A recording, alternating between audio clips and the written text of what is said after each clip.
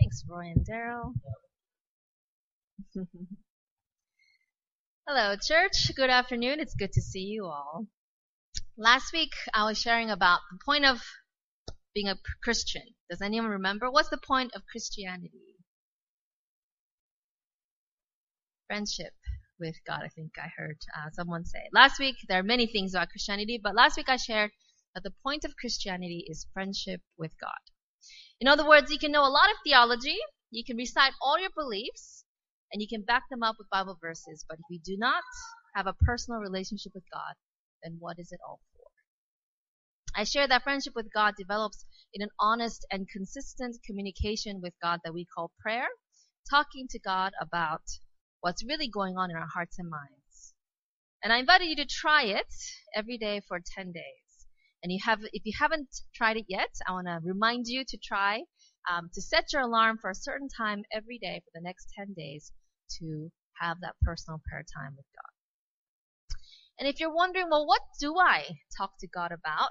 Hold that thought because I will come back to that later. But today I want to explore, I guess this is, last week I talked about the point of Christianity. Today I want to talk about the point of church. Why does church exist? What's its purpose? And how do we know if the church is achieving its purpose? And if it isn't, then what needs to change? So let's first define what church is. The Greek word that's translated into church, the first time we see it in the New Testament, is when Jesus is actually talking to his disciples. And he uses the word ecclesia, which was a word that was used in ancient Greece to talk about an assembly of citizens that were summoned together to discuss an agenda. So church is not a place, church is not a location or a building, and church is not a worship service, but it's a community. It's a gathering of people to talk about something specific. So what is it that they gather to talk about? So let's go to that first time in the Bible where Jesus mentions the word church. He's talking to disciples and he's asking them the question, who do people say that I am? And some of his disciples reply in Matthew chapter 16, verses 14 and 15. Some say John the Baptist. Others say Elijah. Still others, Jeremiah or one of the prophets. And then Jesus turns to them and asks, what about you? Who do you say that I am? And Simon Peter answers, you are the Messiah, the Son of the living God. And Jesus replied, blessed are you, Simon, son of Jonah, for this was not revealed to you by flesh and blood, but by my Father in heaven. And I tell you that you are Peter, and on this rock I will build my church, and the gates of Hades will not overcome it. In other words, Jesus sets the foundation for the church by saying it is established on answering and exploring that question, who is Jesus? Who do you say that I am? Who do others say that I am? Who is Jesus? So if the point of Christianity, can you all hear me? I feel like the microphone, okay. If the point of Christianity is friendship with Jesus, then the church is a community, thank you. Then the church is a community of people who are growing in their friendships with Jesus. Some may just be getting to know him for the first time. Others may have been friends with him for a while, but have not yet gotten to that deeper, intimate level of friendship. And still others may have been friends with Jesus for many years, and as all relationships, there are ups and downs and issues to work through. But the church works when we are committed to coming together to talk about Jesus, who he is to us, who he is to the world. And as each person shares his or her story of their personal relationship with Jesus, together we form a community that reflects a fuller, clearer, better picture of Jesus to the world. So how do we do this in an effective way? Well, how did Jesus do it? How did Jesus present a clear picture of God to the world? And we go to John chapter 1 to read the narrative. And it says that in the beginning was the Word, and the Word was with God, and the Word was God. Verse 14. And the Word became flesh and made his dwelling with us, among us. And we have seen his glory. For the law was given through Moses. Grace and truth came through Jesus Christ. No one has ever seen God, but the one and only Son, who is himself God and is in closest relationship with the Father, has made him known. In other words, God was an idea. He was word. He was logos. He was a concept until Jesus came in the flesh so that we could see and touch and experience and relate to and understand who God truly is. Eugene Peterson's Message translation of the Bible says it this way. I really like how it says the same passage we just read. It says, he translates it as, the Word became flesh and blood and moved into the neighborhood. We saw the glory with our own eyes, the one of a kind glory, like Father, like Son, generous inside and out, true from start to finish. We got the basics from Moses, and then this exuberant giving and receiving, this endless knowing and understanding, all this came through Jesus the Messiah. No one has ever seen God, not so much as a glimpse, this one-of-a-kind God expression who exists at the very heart of the Father has made him plain as day. I like that, don't you? That Jesus Christ became flesh and blood and moved into the neighborhood. That he became one of us. That he came to relate to us, human beings. Pouring himself into a baby wrapped in swaddling clothes, lying in a manger. A humble, small baby, born to a humble, poor family who had no place to stay in but a barn. And as he grew into a man, Jesus became a humble, poor, itinerant preacher who never had a permanent home. And I'm emphasizing this because you see throughout the life of Jesus that he wasn't creating huge spaces. He wasn't about creating a permanent structure. He was about church being a gathering of people who wanted to learn about God. Matthew chapter 8 verse 20, Jesus said, foxes have dens and birds have nests, but the Son of Man has no place to lay his head. When you look at the life and ministry of Jesus, he didn't need a permanent building to share this picture of God. He didn't need a music team to travel with him from place to place, and he didn't take up offering. You see Jesus over and over again going to the people, traveling from town to town, ministering to people where they were. Matthew chapter 8 verse, let me go back to I'm missing a verse there. Matthew chapter 4 verse 23. It says, Jesus went through Galilee teaching in their synagogues, proclaiming the good news of the kingdom and healing every disease and sickness among the people. He went where the people were. When they were gathered together in the synagogues, he went there and he taught. If they were in the marketplace, he went there and he healed. If they were in the mountaintops, he went there and preached. And of course, people came where Jesus was as well. People brought their friends. People brought their loved ones. People came to hear him. But the point is that Jesus also went to where the people were. Jesus affirmed the dignity and the value of people that society and religious groups deemed unfit and untouchable. He told stories explaining the values of the kingdom of God. He prayed for people. He fed the hungry. He made the blind see and the lame walk. He comforted those who wept, and he freed people from their chains. And ultimately, he died for his enemies. And then he told those who wanted to follow him, who witnessed Jesus do all these things, he said, if you want to be my follower, you want to be my disciple, you must also carry your cross and come and follow. And Jesus taught them to do exactly what he did.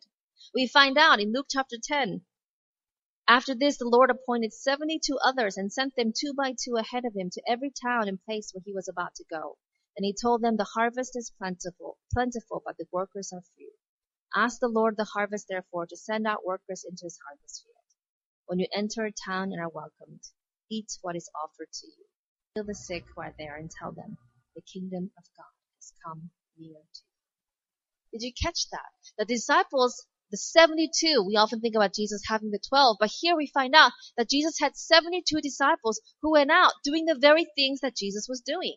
Going from place to place, meeting with people, healing the sick, proclaiming the good news. This is a quote that is very dear to my heart. This is my ministry philosophy. This is a quote by a woman named Ellen White, and in the book Minister of Healing she wrote, "Christ's method alone will give true success in reaching the people. The Savior mingled with men as one who desired their good. He showed his sympathy for them, ministered to their needs, and won their confidence. Then he bade them follow." You see, this is the mission of the church. To talk about Jesus together, right? We all come together, each with our own personal relationship with Jesus, and we come together and we share our stories. We talk about who he is to us. And then in smaller groups, we go out and enter into the lives of the people in our workplaces, in our neighborhoods, in our schools. And we together as a group minister to the needs of those people in our lives. We promote their well-being and their healing. And when they wonder, well, what's motivating you? What makes you do this? That's when we tell them the story of Jesus. This is a quote by Pastor Sean Brace. I'll talk about him in a moment, where he says, "What would happen if you recognized that your primary calling in life was to serve as a chaplain of sorts for your neighborhood or workplace or classroom, to be present as the embodied representative of God's kingdom? Not to bombard each house or coworker with religious missiles, engaging in drive-by evangelism. The world doesn't need more people who think they have all the answers, but who don't have the grace or humility. What the world needs is people who live as the ears of Christ and the hands of the Spirit, listening for the hidden longings of each heart and mediating love to those who need it. I bet you discover your life was never more fulfilling and exciting. And I bet you discovered that a neighborhood exactly where the Spirit has already been conducting church all along." This is a quote from a book that I have read 3 times now because it is that good. It's a book called The Table I Long For, and it's written by Pastor Sean Brace, who's a pastor in a part of the U.S. that is even more secular than Melbourne. I've compared the statistics to see if this is really true, because that's what someone had claimed, and I went and looked it up. And in the city of Melbourne, we have less than 24% who are Christian. And we have nearly 50% report themselves as having no religion. In Bangor, Maine, which is where Pastor Sean Brace is from, less than 23% are Christian, and 76% report as having no religion. So it is true that he's from a place that is even more secular than Melbourne. And Sean experiences, pastoring there for many, many, many years. And after a while, he has this epiphany where one day he has some people over to his house on Friday evening, and they're singing together, they're praying together, they're talking, and they're having Bible study together. And he sits there and he wonders, why does church have to be more than this? And he starts refocusing and going back to the Bible and studying it, and he comes on a journey that changes how he views church, and he then leads his church into a paradigm shift in thinking. And the book basically is the story of their journey together, himself, his family, and his church, and how they do church now. And the book is called The Table I Long For, because he imagines a church that is based around that idea of Jesus having a table where people would come and eat together. And I really encourage you to read it. If you would like a copy of the book, we will get you one. Here's some highlights from the book that I want to share with you. He writes, "Many have observed that churches do church one of 2 ways. The first way is what some have called the attractional approach. When a church is attractional, its life revolves around a program it puts on in a building each week. We then try to attract people to the events we hold in our building with the hope that these people will commit to coming to the event again next week. Churches have to compete with each other to be the most appealing and attractive church on the block. And they're also extractional, extracted from their previous existence and thrust into a parallel society that rarely intersects with the outside world in any meaningful way." So he says there's 2 ways of doing church or being church. One is this church where you're hoping people will come to something once a week in a building, and you're hoping that they'll come once a week, and that's you try to make it as attractive and as interesting or as engaging as possible so that people will want to come. So that's one way of doing church. And then he says there's a second way. He says there's a second way of doing church, or more accurately, the second way of being church. And he calls this the missional way. He says church in this understanding is not a what, a where, or a when. It is a who. God's people sent out into the world to participate in God's mission in everyday life. The church is not concerned with putting on good programs and exciting events and then inviting people to come to us to consume them. Instead, the church goes out into the world, speaking to bring the healing ministry of Christ to a world that desperately needs it. The church doesn't have a mission. The mission has a church, with all of the church life revolving around and participating in that mission. In other words, the point of church is not the gathering of us together. That is important, trust me. But that's not the end goal. The point of church is the sending out into the week, where we bring the healing ministry of Jesus to our workplace, to our homes, to our neighborhoods, to our families. The gathering together is where we equip, encourage, and edify one another so that we can better do that in the field week in and week out. Using a rare sports analogy, rare from me, that is, gathering together is the huddle, where you discuss the play, you cheer each other on, right? You do a little hurrah, and you are encouraging each other to go out and execute the game plan. It's the actual game that matters, right? What's the point if you huddle and then that's it? But the huddle is the church where you come together as a community and you encourage each other to endure in God, to keep the faith, and you pray for each other and you brainstorm the best strategy, and then you break the huddle with a cheer and you go out into the week, into your work, into your school, into your homes, into your neighborhoods, and you execute the game plan. And then you come back together and you talk about what needs to be tweaked, what can be better, who can assist. And it involves that team play. Sure, superstars get the points on the board all by themselves, but to really win, to have a really winning team, you need those who pass, those who defend, those who can, kick the final goal in. You need everyone with their unique gifts and talents and resources so that together, collectively, we get to minister to our community. That's why Jesus designed the church, to be a community. That's why you can't do Christianity all alone.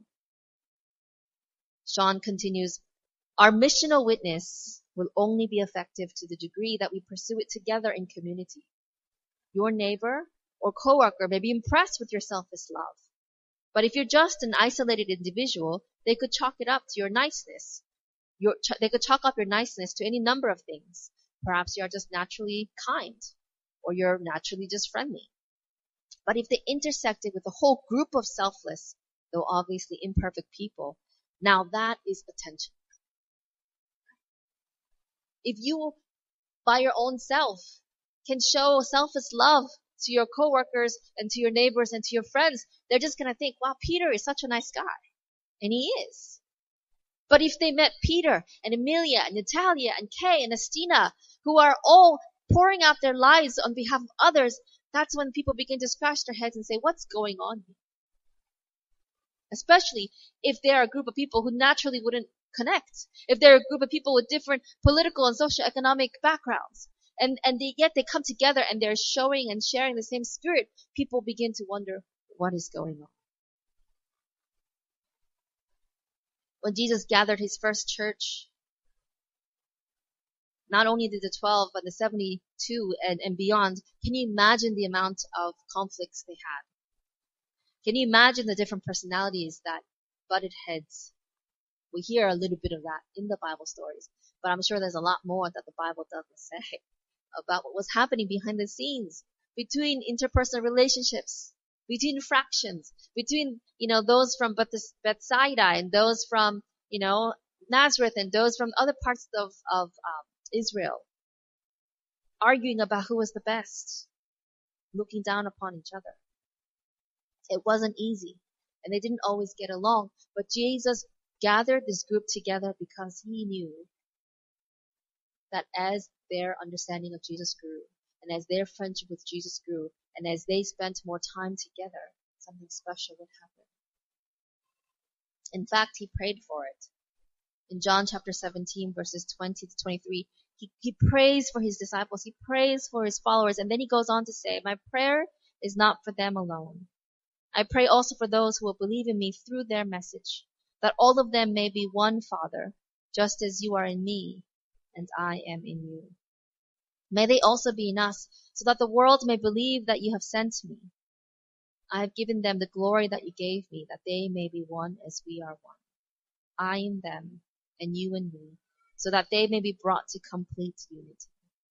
Then the world will know that you sent me, and have loved them, even as you have loved.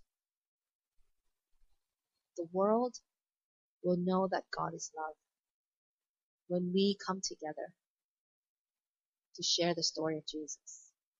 When we can love each other despite our differences. When we can lay down our pride, our ego, where we are judging one another, and instead recognize Jesus and God's image in each person, then we can work together to serve those outside the church. Perhaps this is where we have gotten it so wrong over the millenniums that the Christian church has existed. Somewhere along the way, we have lost Jesus' example and his exhortation to be a missional community. Quoting Ellen White again, she says, the Savior's words, "You are the light of the world," point to the fact that he has committed to his followers a worldwide mission. In the days of Christ, selfishness and pride and prejudice had built strong and high the wall of partition between the appointed guardians of the sacred oracles and every other nation of the globe. But the Savior had come to change all this. Christ tears away the wall of partition, the self-love, the dividing prejudice of nationality, and teaches a love for all the human family. He lifts men from the narrow circle that their selfishness prescribes. He abolishes all territorial lines and artificial distinctions of society. He makes no difference between neighbors and strangers, friends and enemies.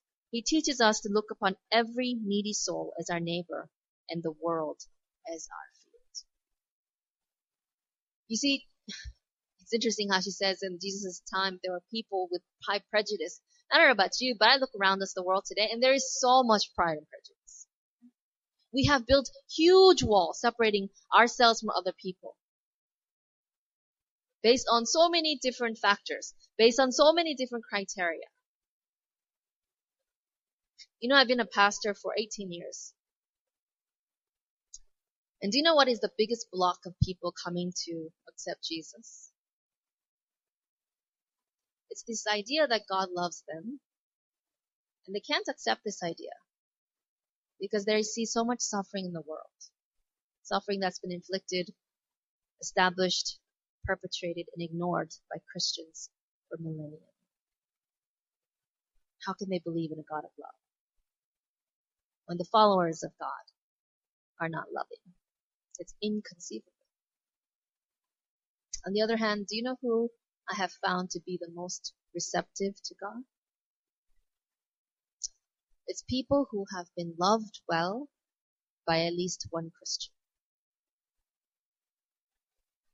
They met one Christian who loved them unconditionally, who loved them with grace. And those are the individuals who are most open to learning about God. The greatest witness of the church is not what we say. It's who we are. Not when we're here together, but when we're out interacting with our coworkers, when we're with our family, when we're in our neighborhood. It's not enough for us, the church, to talk about God's love. We have to live it out. We can't gather together and sing about God's love and then judge one another. We can't gather together to talk about God's love and then go home and not love. We come together to learn God's love not just in theory, but in practice. And that's why I think of the church as a laboratory of love. This is where we test it out. This is where we work it out, right? Because here we are, a bunch of people who are very different. And if we can figure out how to love each other here, we can figure out how to love those outside. Matthew chapter 18, Jesus said, "Again, truly I tell you that if two of you on earth agree about anything they ask for, it will be done for them by my Father in heaven. For where two or three gather in my name, there am I with them." Then Peter came to Jesus and asked, Lord, how many times shall I forgive my brother or sister who sins against me? Up to 7 times? And Jesus answered, I tell you, not 7 times, but 70 times. Did you catch that Peter is asking not how many times shall I forgive that Roman soldier? That's not what he's asking. He's asking how many times do I have to forgive my brother or my sister? Like I said, 12 disciples, 72 disciples. They needed to forgive each other a lot. Especially for Simon Peter, who had a hot and fiery temper, who cared very strongly about many issues. He had to learn to forgive his brother and his sister. And Jesus is letting him know that when 2 or 3 people, his people, come together, able to love each other, able to forgive each other, able to agree together, there he is. That's where the miracle is. When we can come together despite our differences and work together to serve our community, to break down systematic injustice, to comfort the sick and the hurting, to share the self-sacrificing love of Jesus, that's church. In 165 AD, at the height of Roman power throughout the Mediterranean world, when Marcus Aurelius Antoninus was the emperor, the first of 3 epidemics broke out. These epidemics were so awful that the Roman historian Dio Cassius estimated that somewhere between 2,000 to 5,000 people died per day in the city of Rome. It's been suggested that 1/4 to 1/3 of the entire population of the Roman Empire died in those few centuries because of these series of epidemics. An estimated 60 to 7 million people. The emperor himself died from the epidemic. And the historians talk about how because people were so afraid of this sickness, that when someone got sick, even if it was a beloved child, they would throw the sick person out into the street. And those who could afford to would flee. And Galen, who was a very famous physician, very well-known classicist physician doctor at this time, he was one of those who fled to the country because he could afford to. Meanwhile, the sick were left in the streets to die on top of the corpses that existed already piled there. But there was a small minority group, a minority group that had been persecuted, a minority group that had been thrown to the lions, a minority group that had been imprisoned. And they were called Christians because they always talked about Jesus Christ.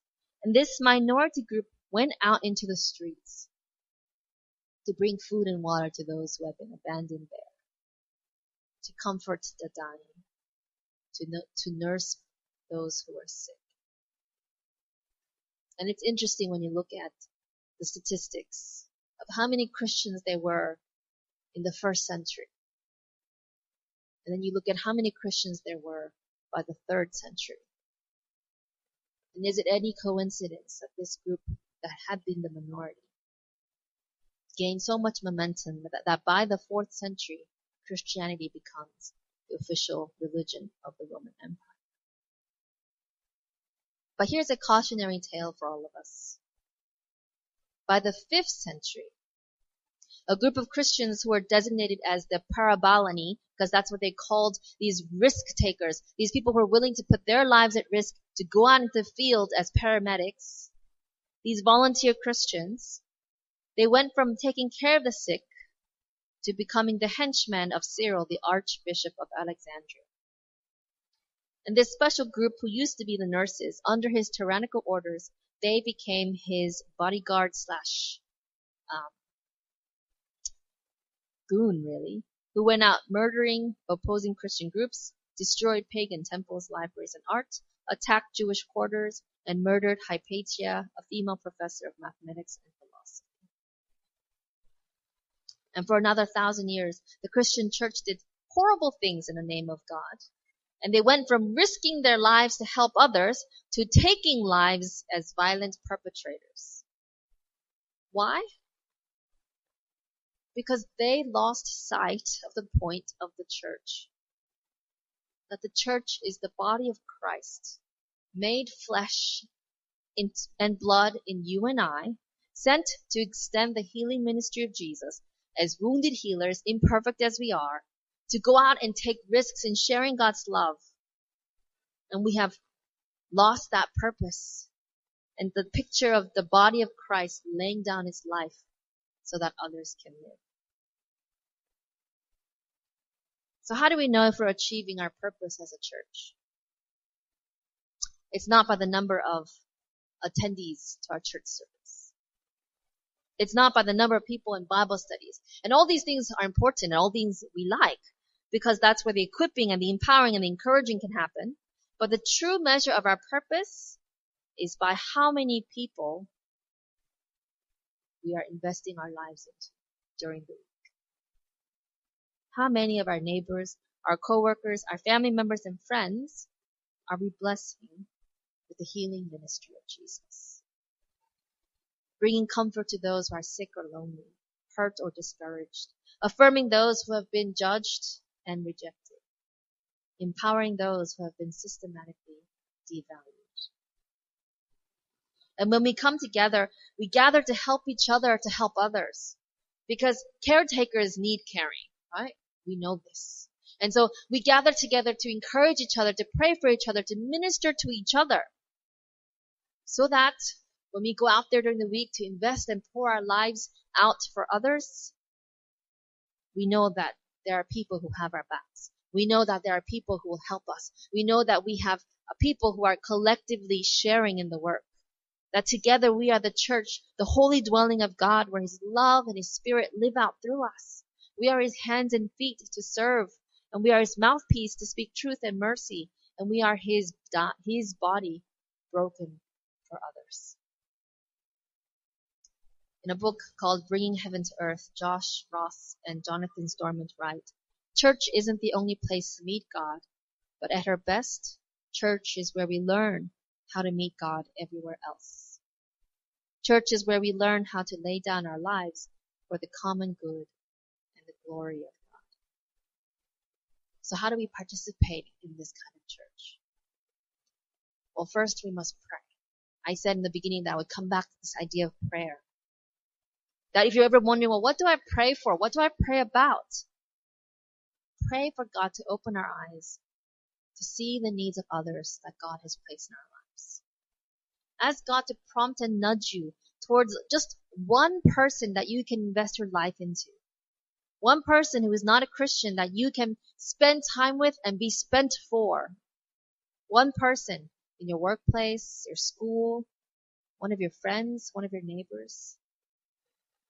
Pray for that one person once God has revealed that person to you. And then ask one or two people in the church to pray with you for this person.